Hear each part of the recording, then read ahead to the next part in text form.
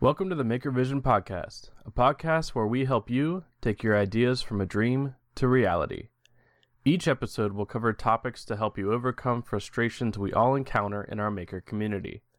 I'm Trevor Wanamaker, a part-time maker running MakerExperiment.com, and Martina Miller, who's a full-time maker running Naughty by Nature Designs. We've all encountered bumps and pitfalls along the road we call making, and we are using this podcast to help you avoid the same pitfalls.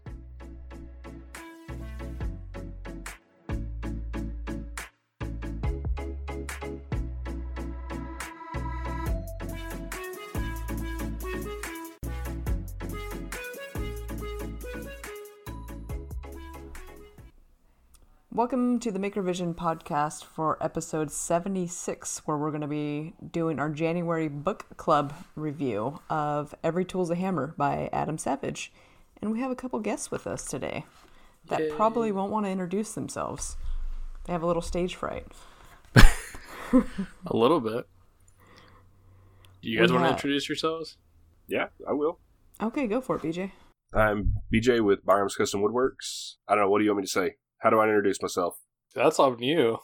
Other than that, and you had to put me on the spot on this. Okay, why did you decide to be part of the book club we started?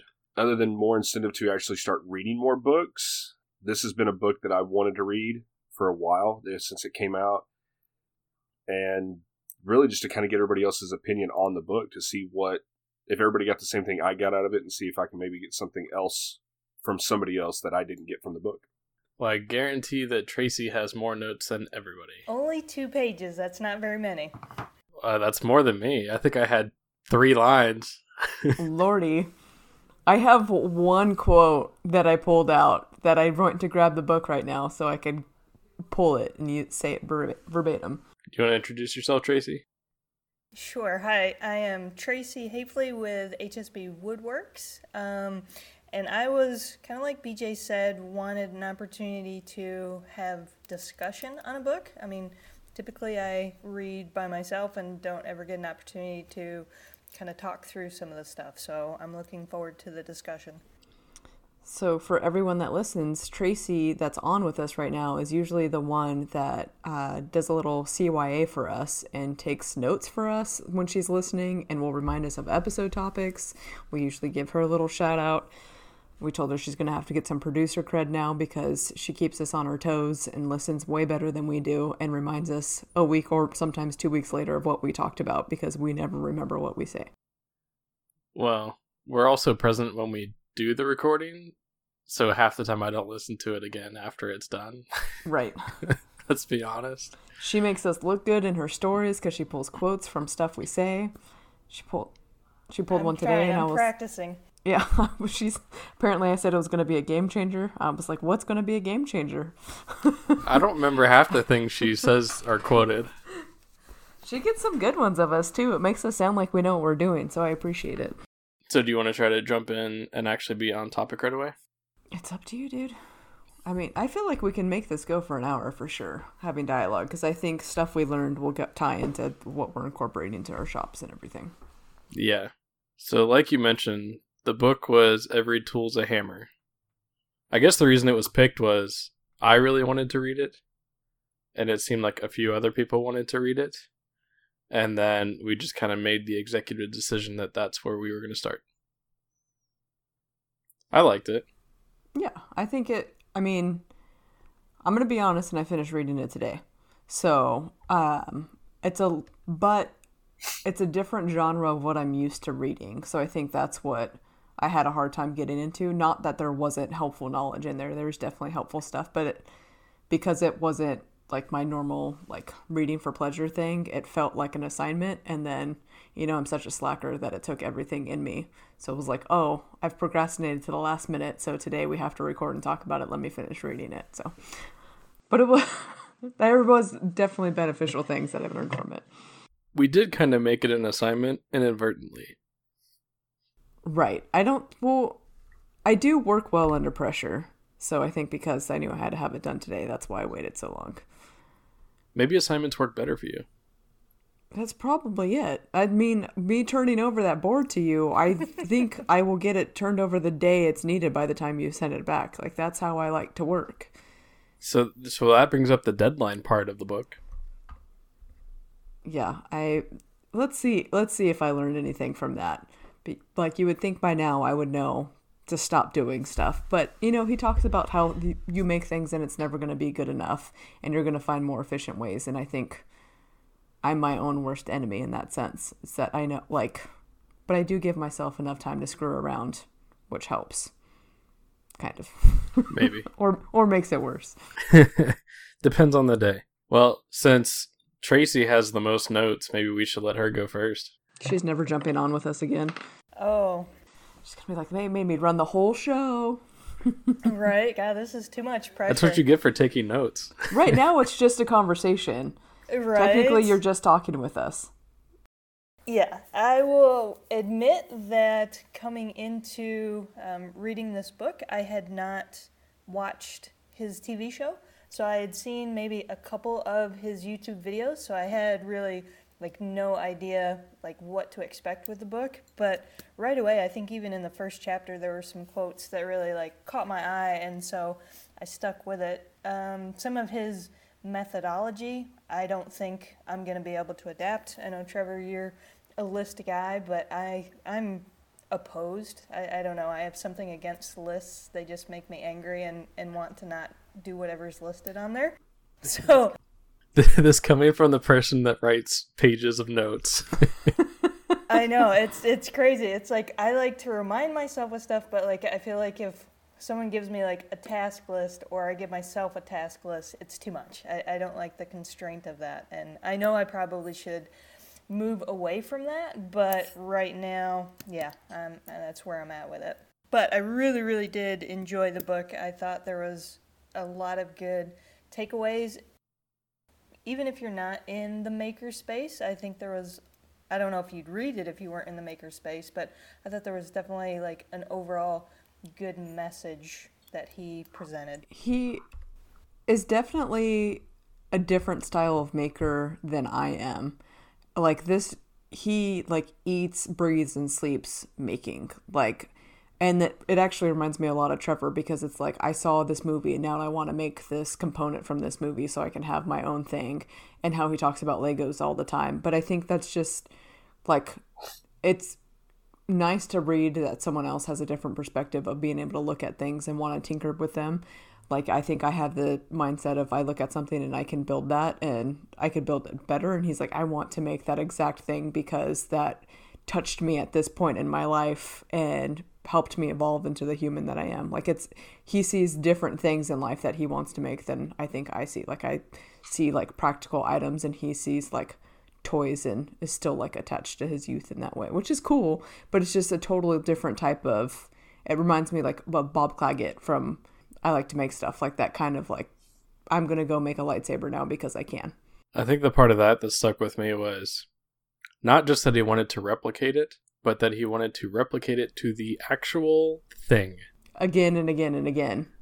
Dimension by dimension, nothing altering from the original. Which is cool, but I've just I don't think I've ever been in a place where I'm I want to make that, something like that.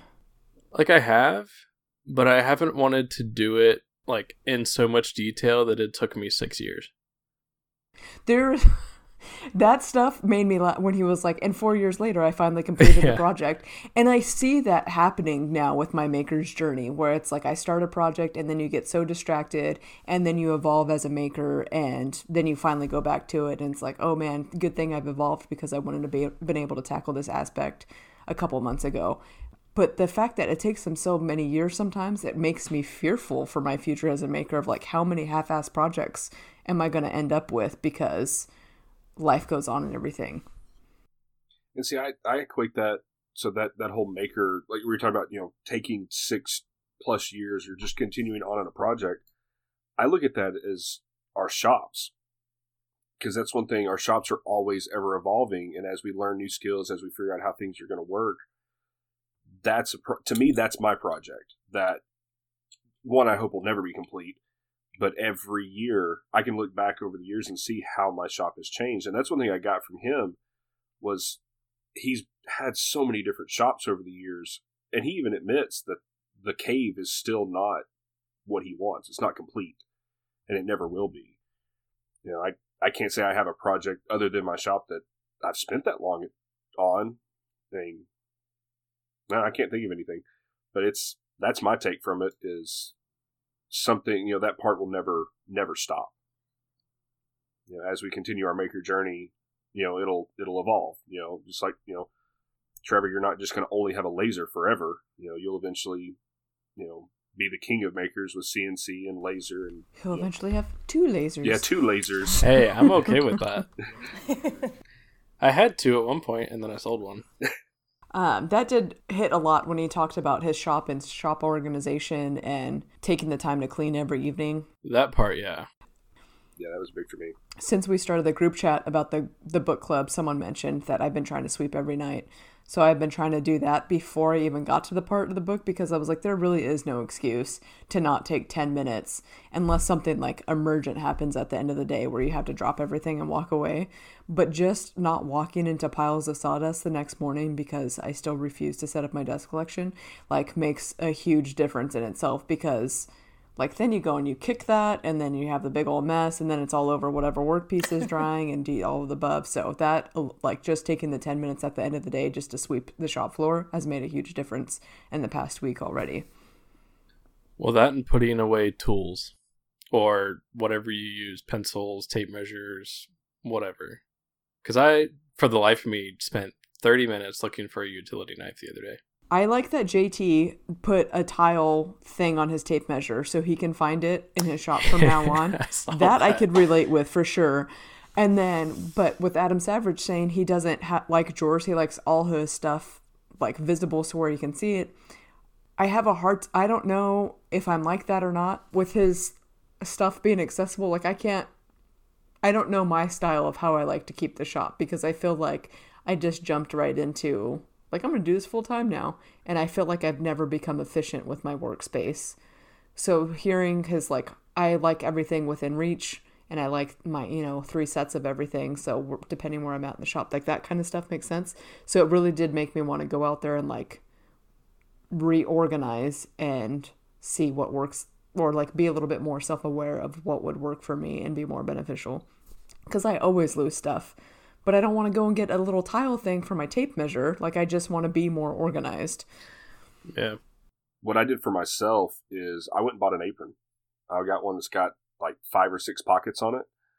When I walk into the shop, I put it on. And so I have, tape measure, you have pencil, a little mini square, a cutting blade. I have tape measure. I have everything I need right there on my body.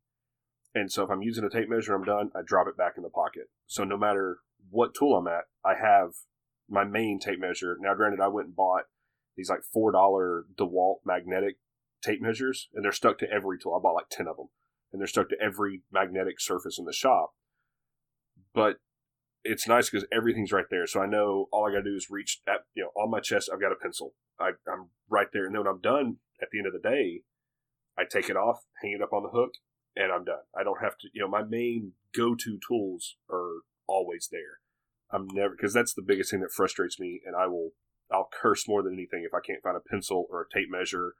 And because I did the tile thing, and after the third time of, okay, where's my phone so I can find the tile, I'm done. Like, it was like $40 on Amazon for a really nice, leather strap, canvas apron, and it's on me when I'm in the shop. And the added benefit of my clothes stay a lot cleaner. I don't have the belly glue line anymore. I do have an apron, and I was for a while really good at remembering to wear it, but I have terrible habits like of making stuff routine, so it's what I do every time.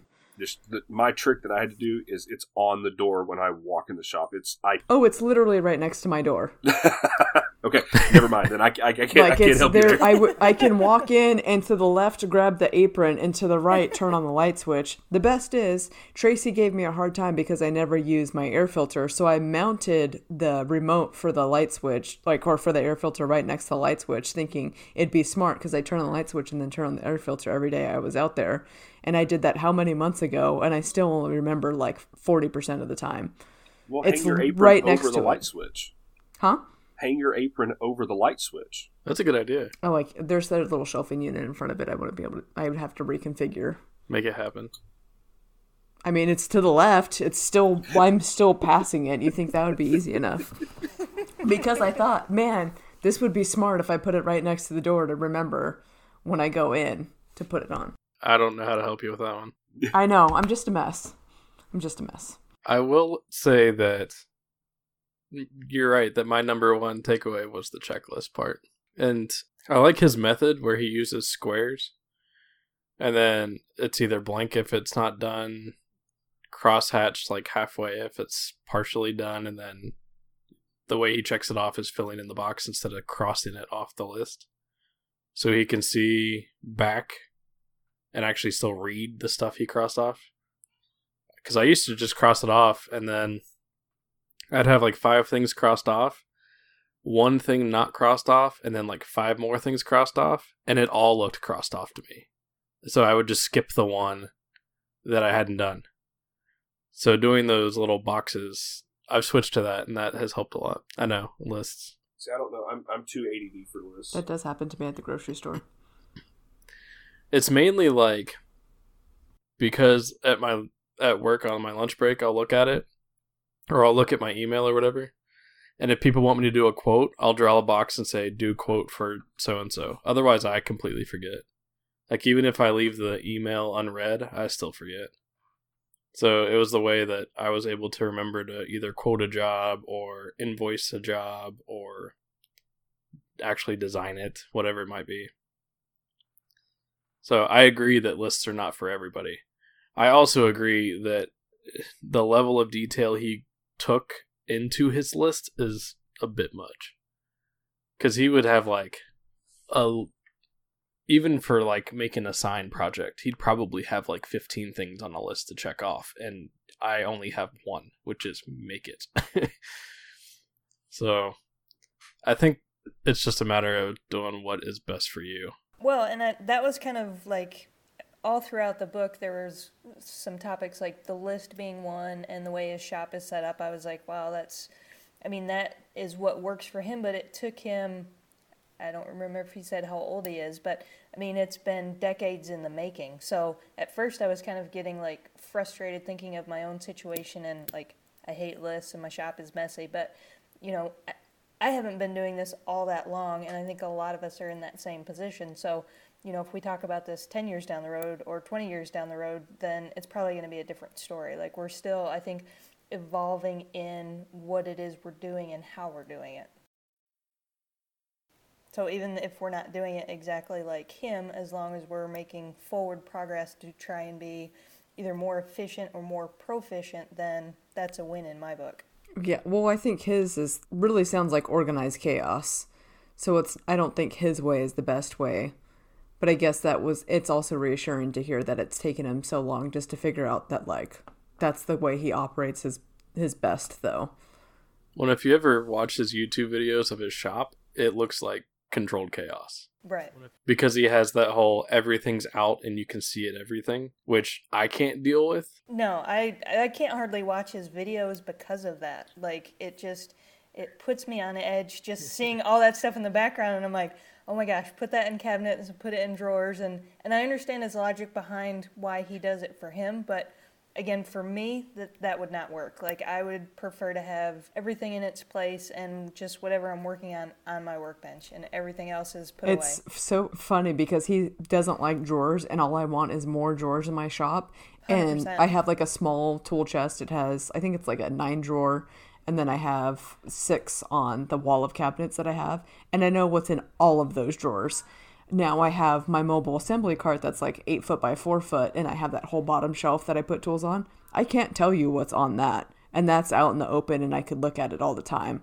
Like, I can tell you what's a little bit around the perimeter, but there's that whole inside portion of that's a good amount of square footage. I don't know what's in there until, like, I have to go search for that. So it's funny that I feel like he and I are complete opposite in that. Like, I would totally do the foam inserts and everything in my drawers and do more drawers and less visible tools, and then everything gets covered in dust. Yeah, like that's more of the reason why I want more drawers, because it's like it makes it more messy, and the more messy it gets, like the more I start to shut down because it's too chaotic, and then I don't know where to go from there. I could see if you have, like how I have the black cabinets in my shop behind me, I could see if like you had stuff hanging all over the doors that when you open it, it was all there and you could see it all when you needed to, but then you could close it and not see it when you also didn't want to see it. And there's things that I keep out that I use a lot just because taking it in and out constantly wastes a lot of time. But I think it just depends on what you're using too. For me, it's finding that happy medium, because like I look at like David Picciuto for making it or make something. His shop to me it's so clean. Like there's nothing, no tools out. Like to me, that like if you're looking at the creative side of it, you know, I want to be able to walk out in my shop if I don't have a job to do. If I just want to go make something, I want that environment to kind of coach me into making something or to inspire me. I think with Adam's shop, that would be sensory overload. Yeah, there's just way too much going on, and with me being ADD as bad as I am, I would never be able to stop. Like I couldn't focus on one thing.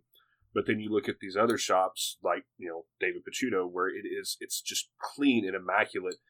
And I mean, I've seen offices that aren't as organized as his shop, and it's like, to me, that, like, if I have to search for every single tool I need, because I like having those, you know, the things that you use every day. Like I have blues on the wall, I have finishes on the wall, stuff that is a constant use that can be out. But other stuff, no. Put it in a drawer. Keep it hidden. Yeah.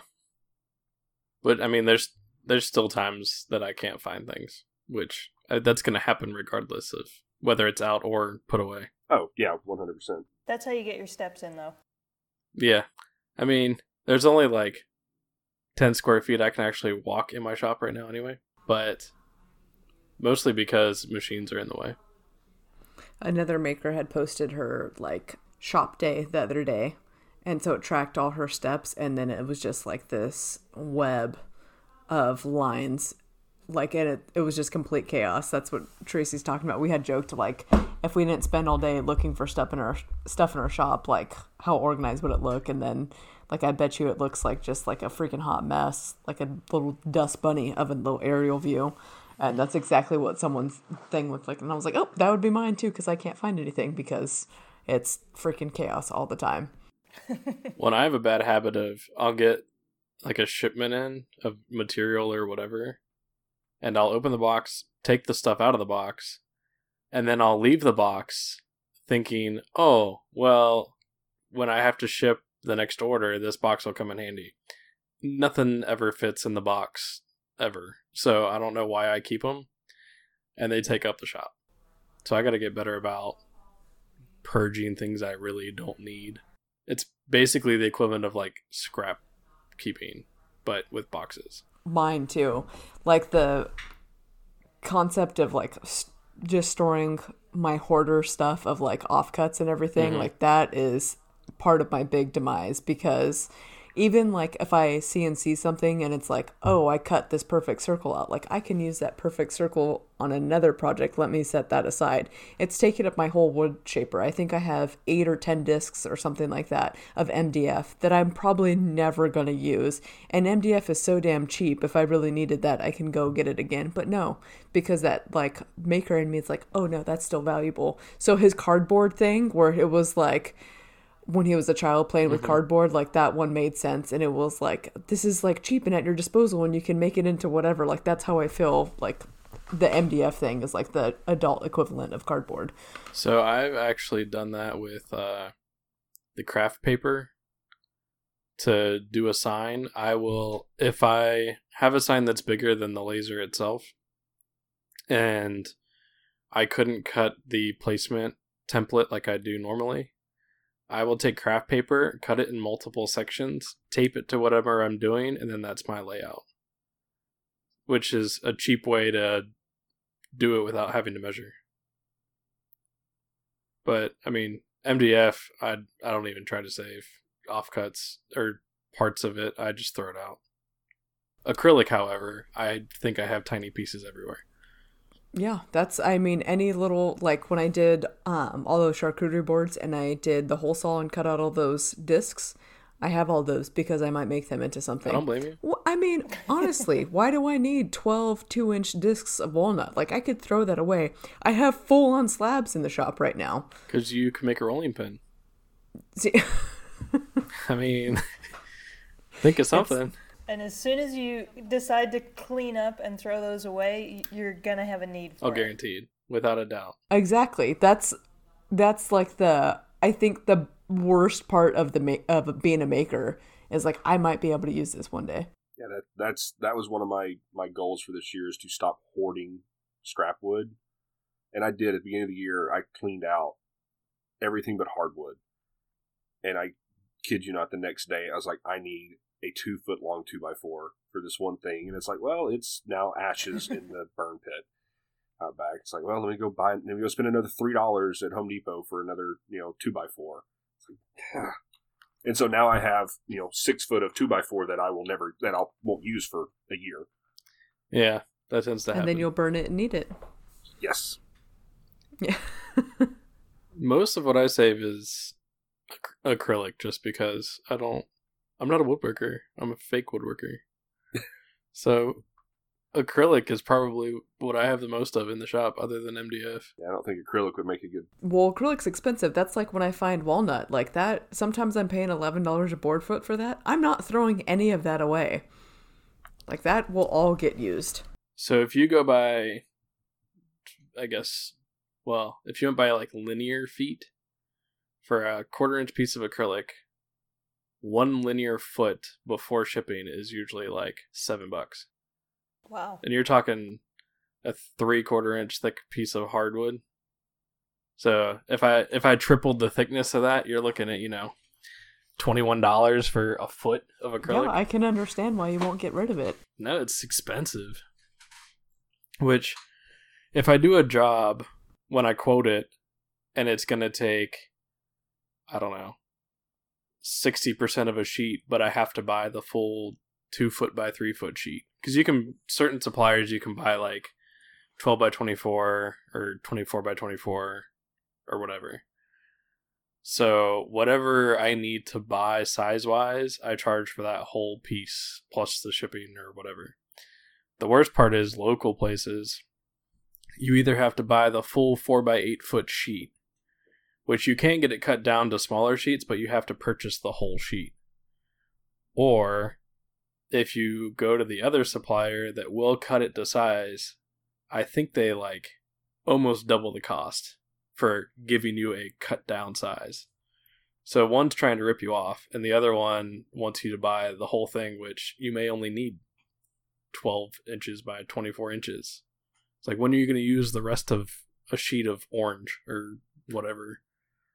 So sometimes it's, even though you're paying sometimes outrageous shipping prices, sometimes it's better to order it from an online supplier and just order what you need, because you end up not having to store it. That's what I do with hardwood, because I've got a dealer here that if I spend $300, it's free. Free delivery, not free material. Well, that'd be awesome if you were spending money to get it free. That's about to say, yeah. I was like, that's a great discount. Yeah.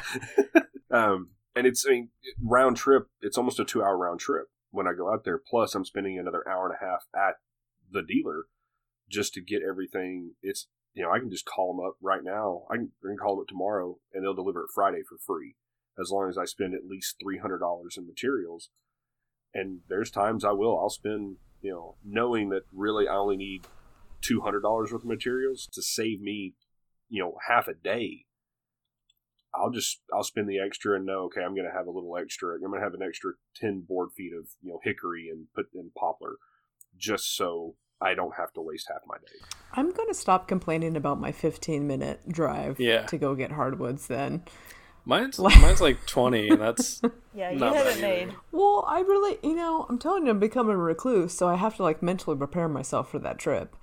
But there's like nothing else around that spot. If they don't have what I need, then it's not like, oh, this next spot I can go to is like 5 minutes away and maybe they'll have it. Like if they don't have it, then it's like a jaunt like BJ's taking to go get his stuff. So Well, mine's like, if this place doesn't have it, I'm going to California or Utah. Like, there's one place, maybe two, but they're both right next to each other. So if one of them doesn't have it, they can order it. Like, I'm not gonna drive to California for it. I mean, I can drive 5 minutes down the road and get Red Oak all day, but I'm not spending Home Depot's prices for Red Oak. Oh no, I wouldn't either. I'm not, because it's almost like it's $20 a board foot for junk Red Oak, and it's like, no. I mean, granted, 15 minutes down the road, I've got Rockler, but still, their hardwood supply is appalling, and it's overpriced. Yeah, I will say that, like, if it's a material I use a lot of, I don't mind buying, like, a full sheet of it or, quantity because I know I'm going to use it. It's usually, like, one-off things that you'll use once every couple of years. Like, I still have material from a sign I made 2 years ago. And it's because it was a specialty acrylic that had to be made to order, and I had to order a minimum amount. And I still haven't used the rest of it. But at least acrylic doesn't go bad over time. No, but I had to spend like... I mean... Does it warp? I had to spend like $400 on it at the time. Yeah. Does it warp? No. And it's actually... Most of it's UV, weatherproof, weather resistant. I liked what he talked about with purchasing tools and to basically start cheap, because I feel like a lot of us have had to start cheap to be able to just get the tool for that job. But I like to start cheap so you know what to get for a good tool. Yeah. And then see how often you even use that cheap tool when it's like, oh, I think I'm gonna buy this tool. I'll use it all the time. There's some stuff where I did that and I've never even opened it from its package. So that makes sense. Like, I thought that was good. Or even buying used or getting, like, asking your friends and family, like, if you have tools that I don't use, like, that's a great way to start as a maker. Like, getting tools in your arsenal is just asking for hand-me-downs or going through Harbor Freight and using their ad. I tell people that all the time, because my first set of tools, my first miter saw, table saw, and bandsaw, there was a guy down the road that was he would do the pallet purchases from like Lowe's or Home Depot. Oh, yeah. And he was selling them for pennies on the dollar. So I walked in and I spent $150 for all three of those tools. Used them for a year. They were great. And then I sold them for more than what I paid for them. Because I upgraded, to a new, I upgraded to a bigger table saw, because that little bitty Ryobi, table saw scares you half to death whenever you use it. But I made it work. And it's just because when I first started out, it was like I had no money. I wasn't going to sit there and go, well, let me take $1,000 out of my personal savings to go make money on something else. It's like, no, let me go spend as little as I have. And I spent what I made on a project to buy tools. Told someone I could do something, and then I was like, looked at my wife and went, I need to go buy tools because I don't have the tools to do this project. Been there. Yeah, I think that's the problem too, is I'll take on jobs and then I want it to look a certain way and I don't have the means to do it, and I didn't account for that in a quote. So it's like, I guess I have to spend my own money to be able to do this a certain way, when that's not even their expectation. It's like the problem with being like a perfectionist maker. Like you have it in your head already.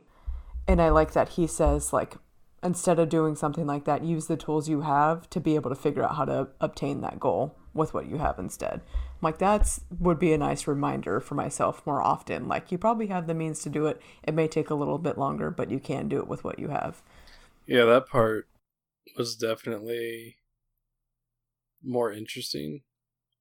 Like, granted, I could definitely do what I do with a scroll saw. I would never in the world want to try. But it's like, that was one of those things where way back when I started with the scroll saw, I decided that method was not for me because it took too long. And then I started, buying that entry level tool to figure out what I liked or didn't like, and then would upgrade over time. And even though you may spend more over the lifetime of having that tool, if you go, one step at a time, it's usually easier to afford going one step at a time.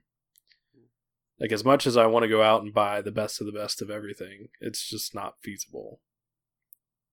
Or, like you said before, you'll think you're going to use it all the time and you'll use it one time, and then it's just sitting there.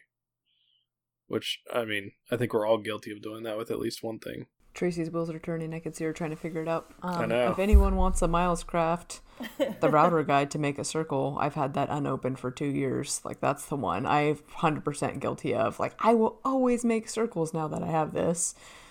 Never use it.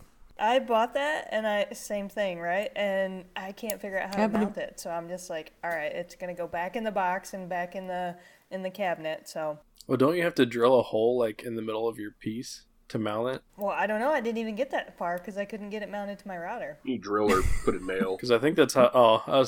I think you have to, like, tap a hole in your piece to secure it, and then you make your... So if you don't want to mar the surface, that kind of defeats the purpose of... Well, you do it on the bottom.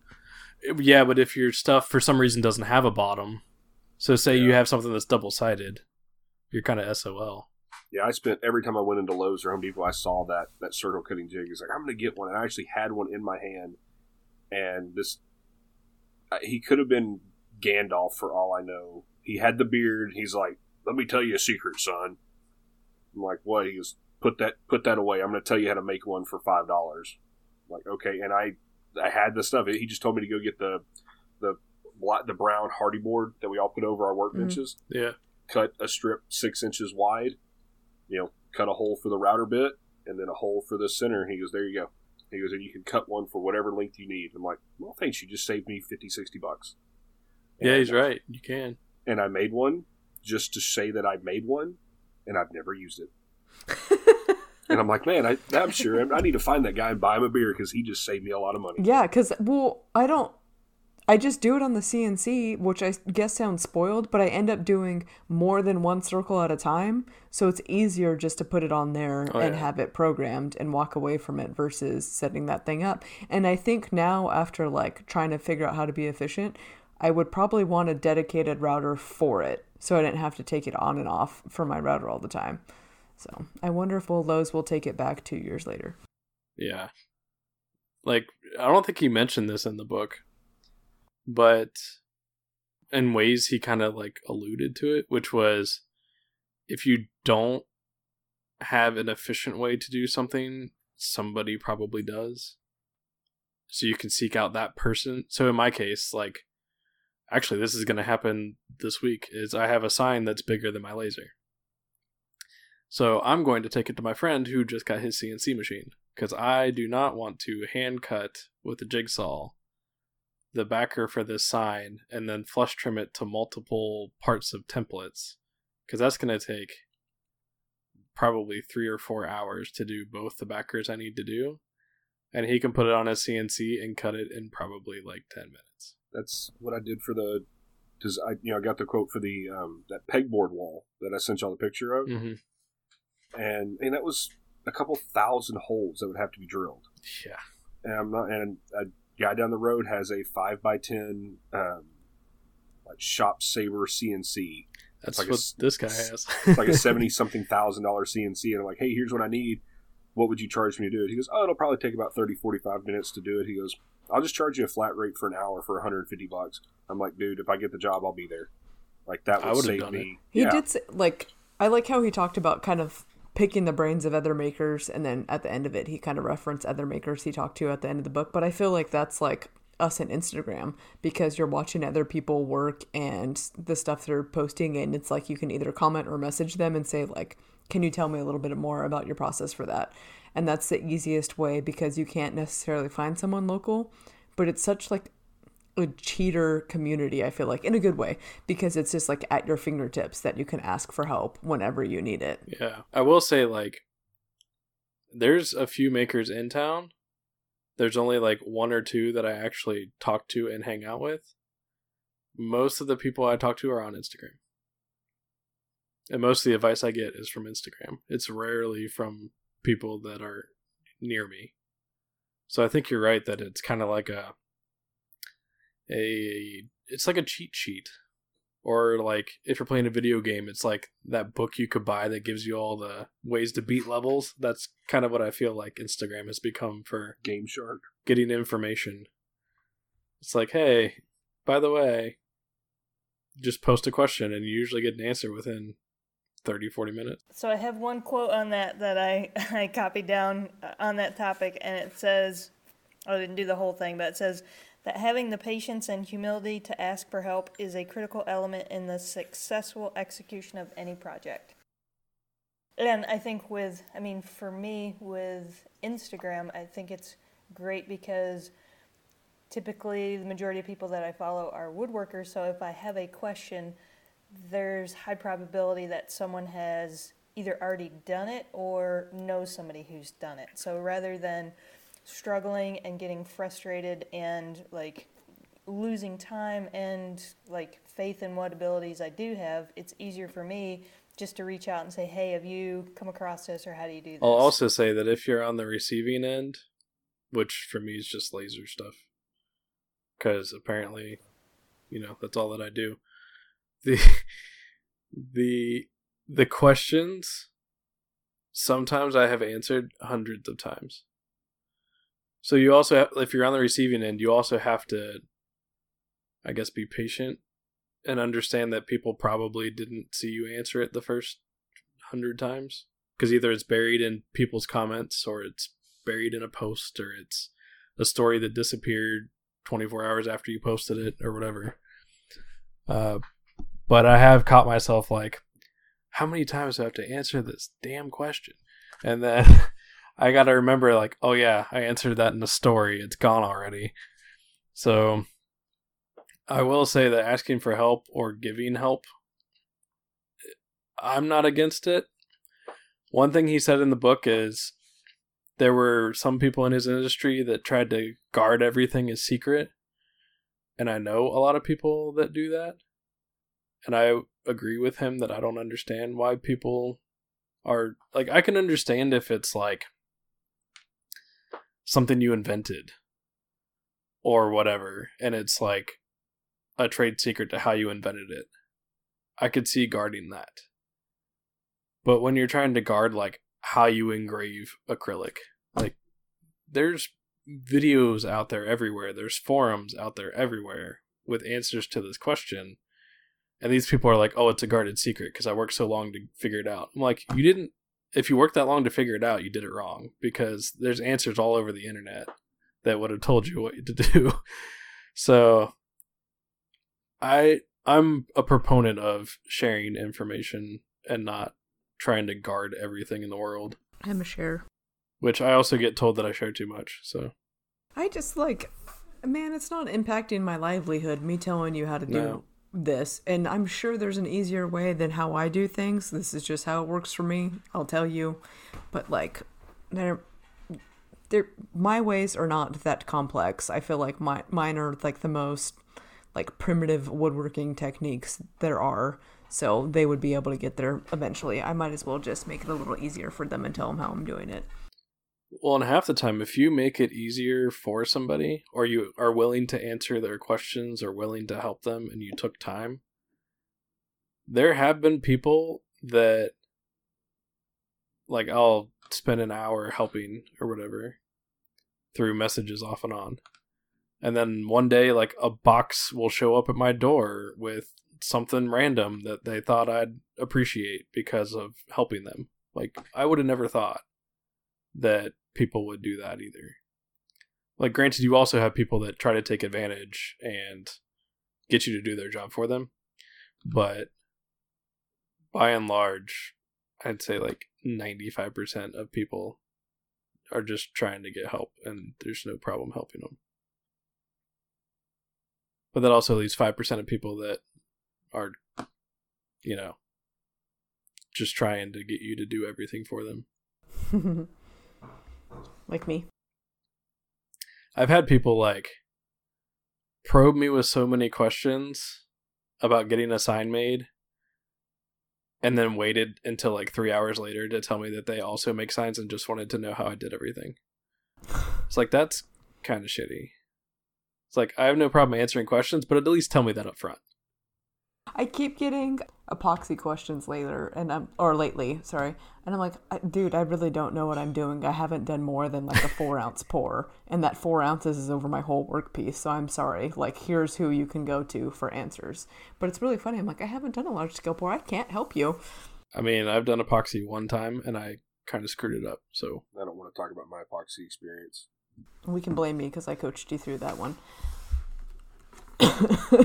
Well, now that I have the drum sander, I can do another epoxy project and have less work from a sanding standpoint. One of the things in the book that I found very interesting and totally agree with is that it is okay to fail and you should expect to fail. I think that's what I'm trying to pull right now.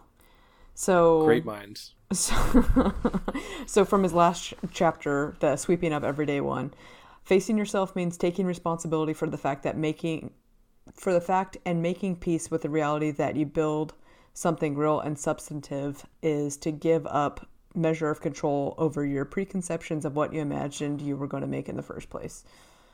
Yeah.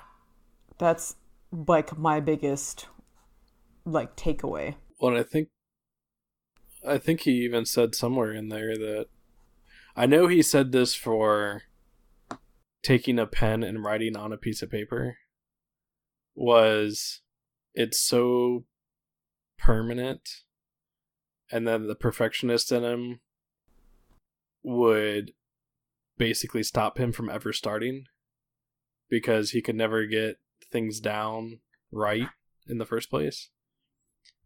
And that one I found interesting because it's you're so afraid that it's not going to turn out the way you expected that you just never started. And then, of course, the failures along the way, which I think he was onto something, that if you go into it knowing that if it's the first time you're doing something. I almost that there was more talk of failure in the book.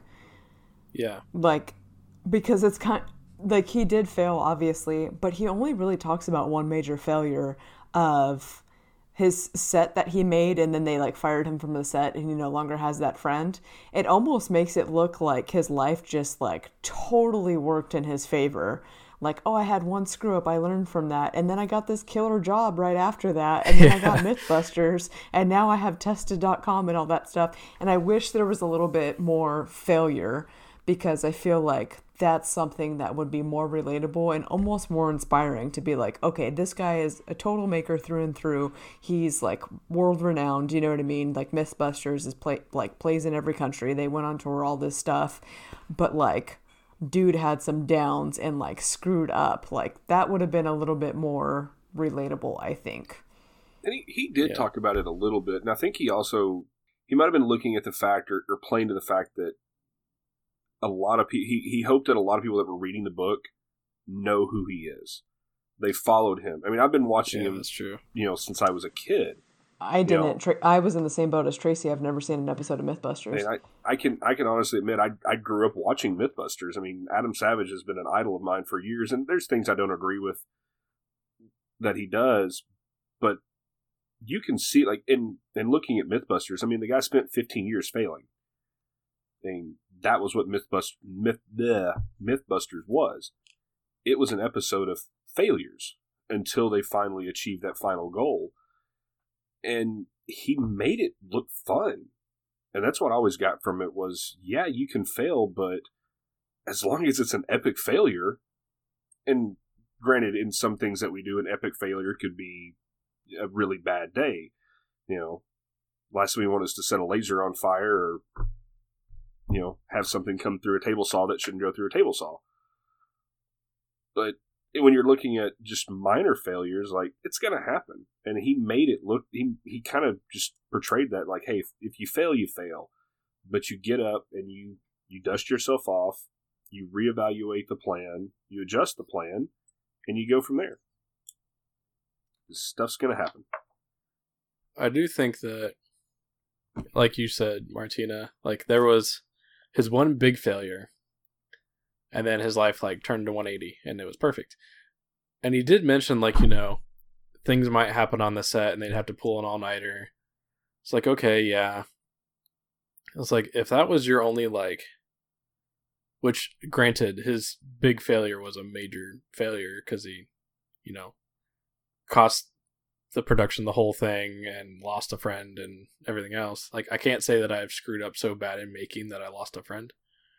But I do agree that it would have been good to know if there were other failures that were maybe like minor to him, but are the equivalent of like what we feel are major, even when they may not be major. Yeah, just something that like he overcame and was like a pivotal moment in like the way he changed his perspective or the way he did things, something like that. Yeah, like how, I mean, he went to work at the ILM, I think is what it was called. Mm-hmm. ILM. And like, taking a portfolio and actually like things he made and things like that, that's good to know.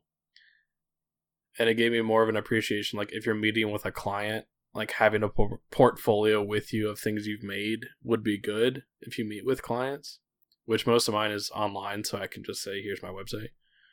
But the fact that, like, I don't know, he went into every project like knowing he could fail. He went into every project expecting he would fail. He had some good tips on like how to fail on the cheap. Like whether that was cardboard or foam board or a scale model of the real thing or whatever. Granted, most of us are not building a scale model of a table to go build a table, or a scale model of a sign to go build a sign. But I do see where, like, if you're doing a project and you want to test different iterations out, like foam or cardboard or whatever would be a good way to test it. And the one thing in the book that was kind of boring to me, and I think Martina it was to you too, was the glue chapter and tape chapter or whatever that was. Why they like authorized that chapter to be published? It's like it was out of nowhere for one. Like this is how my life's going, this is where my career's at. Let me tell you about the glue I like. Yeah. Okay, and now I'm gonna tell you how to organize your shop. Like that whole thing, like I don't understand. That was a hard chapter to get through. And I felt like, because like I could pull like a little bit of something out of each chapter, so I was like, okay, let me push through this so I can understand. Like there has to be some like, this is the glue of my life. Like this is gonna be like, you know what I mean, some analogy or something. And then there was never any of that. So for anyone that's still reading or going to read this book, just go ahead and skip the chapter on screws and glue. Go ahead. That's unnecessary. I could see if you were new to making and you've only ever used wood glue, that you may not know CA glue existed or whatever, or that, you choose the glue for the material you're working with. Like wood glue doesn't work on acrylic. I could see if you didn't know any of that, it would have been helpful. But if you've been making for a year or two, I would say that chapter is skippable. Yeah, 100%. But yeah, like, it was funny because he'd mentioned a glue. I'm like, yeah, I have that in the garage. Like, like there's a whole package. Because he was like, wood glue, CA glue, acrylic glue. Like, I sell CA glue. Yeah, I do. Actually, there's a whole bunch behind me. I was surprised he didn't do anything about sanding, because he actually did a talk that I watched, and it was one of his rants was talking about sanding. When he was running shops, he would tell people, they'd be saying, it's like, look, that sandpaper is dead, grab another piece. When you equate time to the cost of sandpaper is really cheap when you look at the time it saves you. And he even mentions, he goes, if I ever write a book, I'm going to write a chapter about sanding and sandpaper. And I expected that. Yeah, I went through the book going, okay, all right, we got the glue chapter. Where's the sandpaper chapter? No sand. Okay, I was like, well, whatever. Well, that's because he did glue instead. Yeah. And his editor probably went, I think they'll like glue more than sandpaper. Those editors dumb. Yeah. But I mean, I think a lot of those points could have been conveyed in like tested.com or a YouTube video or something from like the glue chapter perspective. Like, I think he could have just cut it and done a chapter on something else, because there's no way he fit all of his knowledge into one book. Like, I would like to see a book about like prop making from him, because he's got to know like all these tips and tricks to prop making and mold making and all this other stuff that would be really interesting. So hopefully he comes out with another book and it's about that and not, tape and glue. His tape storage was ridiculous. Let's just say that. Like, he had what? Easy 100 rolls of tape? Yeah, he took his little hoarder status to a whole other level. Although he did say in the book it's an abnormal amount of tape. So he did point it out. But it also got me thinking, like, flat storage for tape is not a bad thing if you're used to storing it on a pipe. It made me think about my tape storage, and I have 2 accessible rolls of tape at all times, and they're on a hook, but they're little shorty hooks on my pegboard, and it's only 1 roll, and they're on opposite ends, so it's not that bad. Yeah. I have a shelf. Any other good snippets from the book that we didn't hit? I know, Tracy. Check your notes.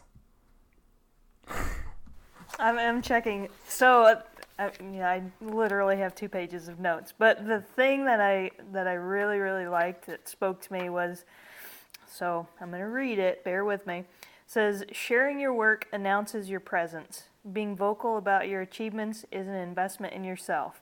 It doesn't have to be big and showy. Don't be a blowhard. I say this for my own benefit as well. You don't need to be perfectly polished. Start a blog or an Instagram account. Go to cons, meetups, and exhibitions. Give yourself a name. Embrace the noun maker, painter, writer, designer by sharing with the world evidence that you've been living the verb, making, painting, writing, and designing. And I think that one stuck with me quite a bit, partly because of like the way things are presented on social media, right? We're only putting our best things forward, and a lot of times, like, I take pictures all day when I'm in the shop, but I'll look at them and I think, oh, no, I'm not going to post that because I don't think it's good enough or whatever, because I still don't feel like I'm where so-and-so is. And for a lot of us, I think we need to get out of our head about that and just say, this is what we are, and this is who we are, and this is what we do, and it may not be to the level as someone else, but it shouldn't discount it from our perspective. I will say that there's a lot of people in the community that will help raise you up. Granted, for like every 100 that are going to raise you up, there's going to be one that's going to bring you down, just because that's the way people are. And I'll say that the longer you do it, the more negative people you'll find. I don't know why. Like, I don't know if they just come out of the woodwork all of a sudden. Or maybe it was when I started YouTube that I just started noticing more negativity. Because you're getting people that are not from the maker community that start seeing your work. And some of them are just like negative people. So if you make something and you share it and somebody doesn't like it or wants to voice that they don't like it, just be like, that's nice. I like it. So that's all that really matters. So on another episode of Famous in Fresno, I got stopped at the gym the other day. And this woman says, I'm going to have, like, I follow you on Instagram, blah, blah, blah. I always comment on your stuff. This is my Instagram handle. And I was like, okay, cool. Like, because I'm on my way out, like, totally done. And then she says, my husband's a contractor, so I show him all your work, and he tells me that he can do it. I'm like, okay, have him do it then. Yeah. And then she was like, he says it's like what you do is no big deal. I'm like, have him do it then. Like, I was just like, I don't even think you realize how freaking insulting you are right now. Yeah, like, that's pretty bad. It was just like, I could care less, have him do it. He's a contractor, whatever. And I was like, it's a completely different skill. And then it comes up in conversation. I was like, what kind of contractor is your husband? A masonry contractor. Pretty sure homie that lays bricks is not the same thing as cutting up hardwoods, but whatever. But I was just like, dude, to each their, like, if your husband wants to make you a cutting board, go ahead. Like, but don't tell me, like, you want to order from me, but that it's like that whole Pinterest thing that we talk about all the time. It's like, I want you to make me this table for $10. But I was just like, these people, like, you're trying to compliment what I do, but then telling me what I do is easy and mimicable. So. Thank you, Pinterest. But whatever. Yeah. Whatever. Tell me how it goes when he makes you a cutting board. You guys ready to roll into the after show? Well, can I say? Let me say one other thing. That one of the biggest things that I took from the book, and y'all that know me know I'm the worst at this. I say yes way too much. And for too cheap? No. I fixed that. I get told no because I'm not too cheap. I say yes to it and then give them a price. They say no. But I look at that kind of as a good thing. Is what helped me get to where I'm at, because saying yes, I can do something, even though knowing in the back of my mind, I don't know what I'm doing. I don't know if I can do this. You know, it's kind of that jack of all trades mindset. You know, what's the saying? Master of none, but sometimes better than a master of none. Master of none? Or master of one, sorry. And I don't see that as a bad thing, because you look at like his career, he can build anything. Like if you watch his YouTube videos, he builds 1,000 different things. And I think in our line of work, you might, you're not going to just, I know myself, I'm not going to make a name just building tables, so I need to know how to do other things. The first time I got asked to make it, unless it's a river table. Yeah. It's like, Well, it also gets mundane doing the same thing over and over again. Like if you were a master of just tables. The first time I got asked to make a cutting board, I was like, yeah, I'll make you a cutting board. Here's how much I'll charge for it. And I got home and I told my wife, it's like, hey, I'm going to make a cutting board. And she goes, do you know how to make a cutting board? I was like, no, I don't know how to make a cutting board. But I'm going to go get on YouTube and I'm going to find out how to make a cutting board. And I ruined 3. And I learned, and we still use one of those 3 because I was able to fix it, and it looks decently okay. I don't brag about it. But you learned. Well, then we're definitely going to take this to the after show, because I want to know how only one was salvageable, how bad it was. So. Oh, I think my wife's calling me. I got to go. Yeah, that's what I want to know. But that's paid for content right there. All right. Ready for the after show? Yeah. Okay, we'll see you over there. Thanks for listening. If you're interested in supporting this podcast, head to www.makervisionpodcast.com, where you can purchase merchandise or donate. You'll also be able to join the email list to stay up to date with the podcast. Find us on Instagram at Makervision Podcast, or join the Facebook group Makervision Tribe.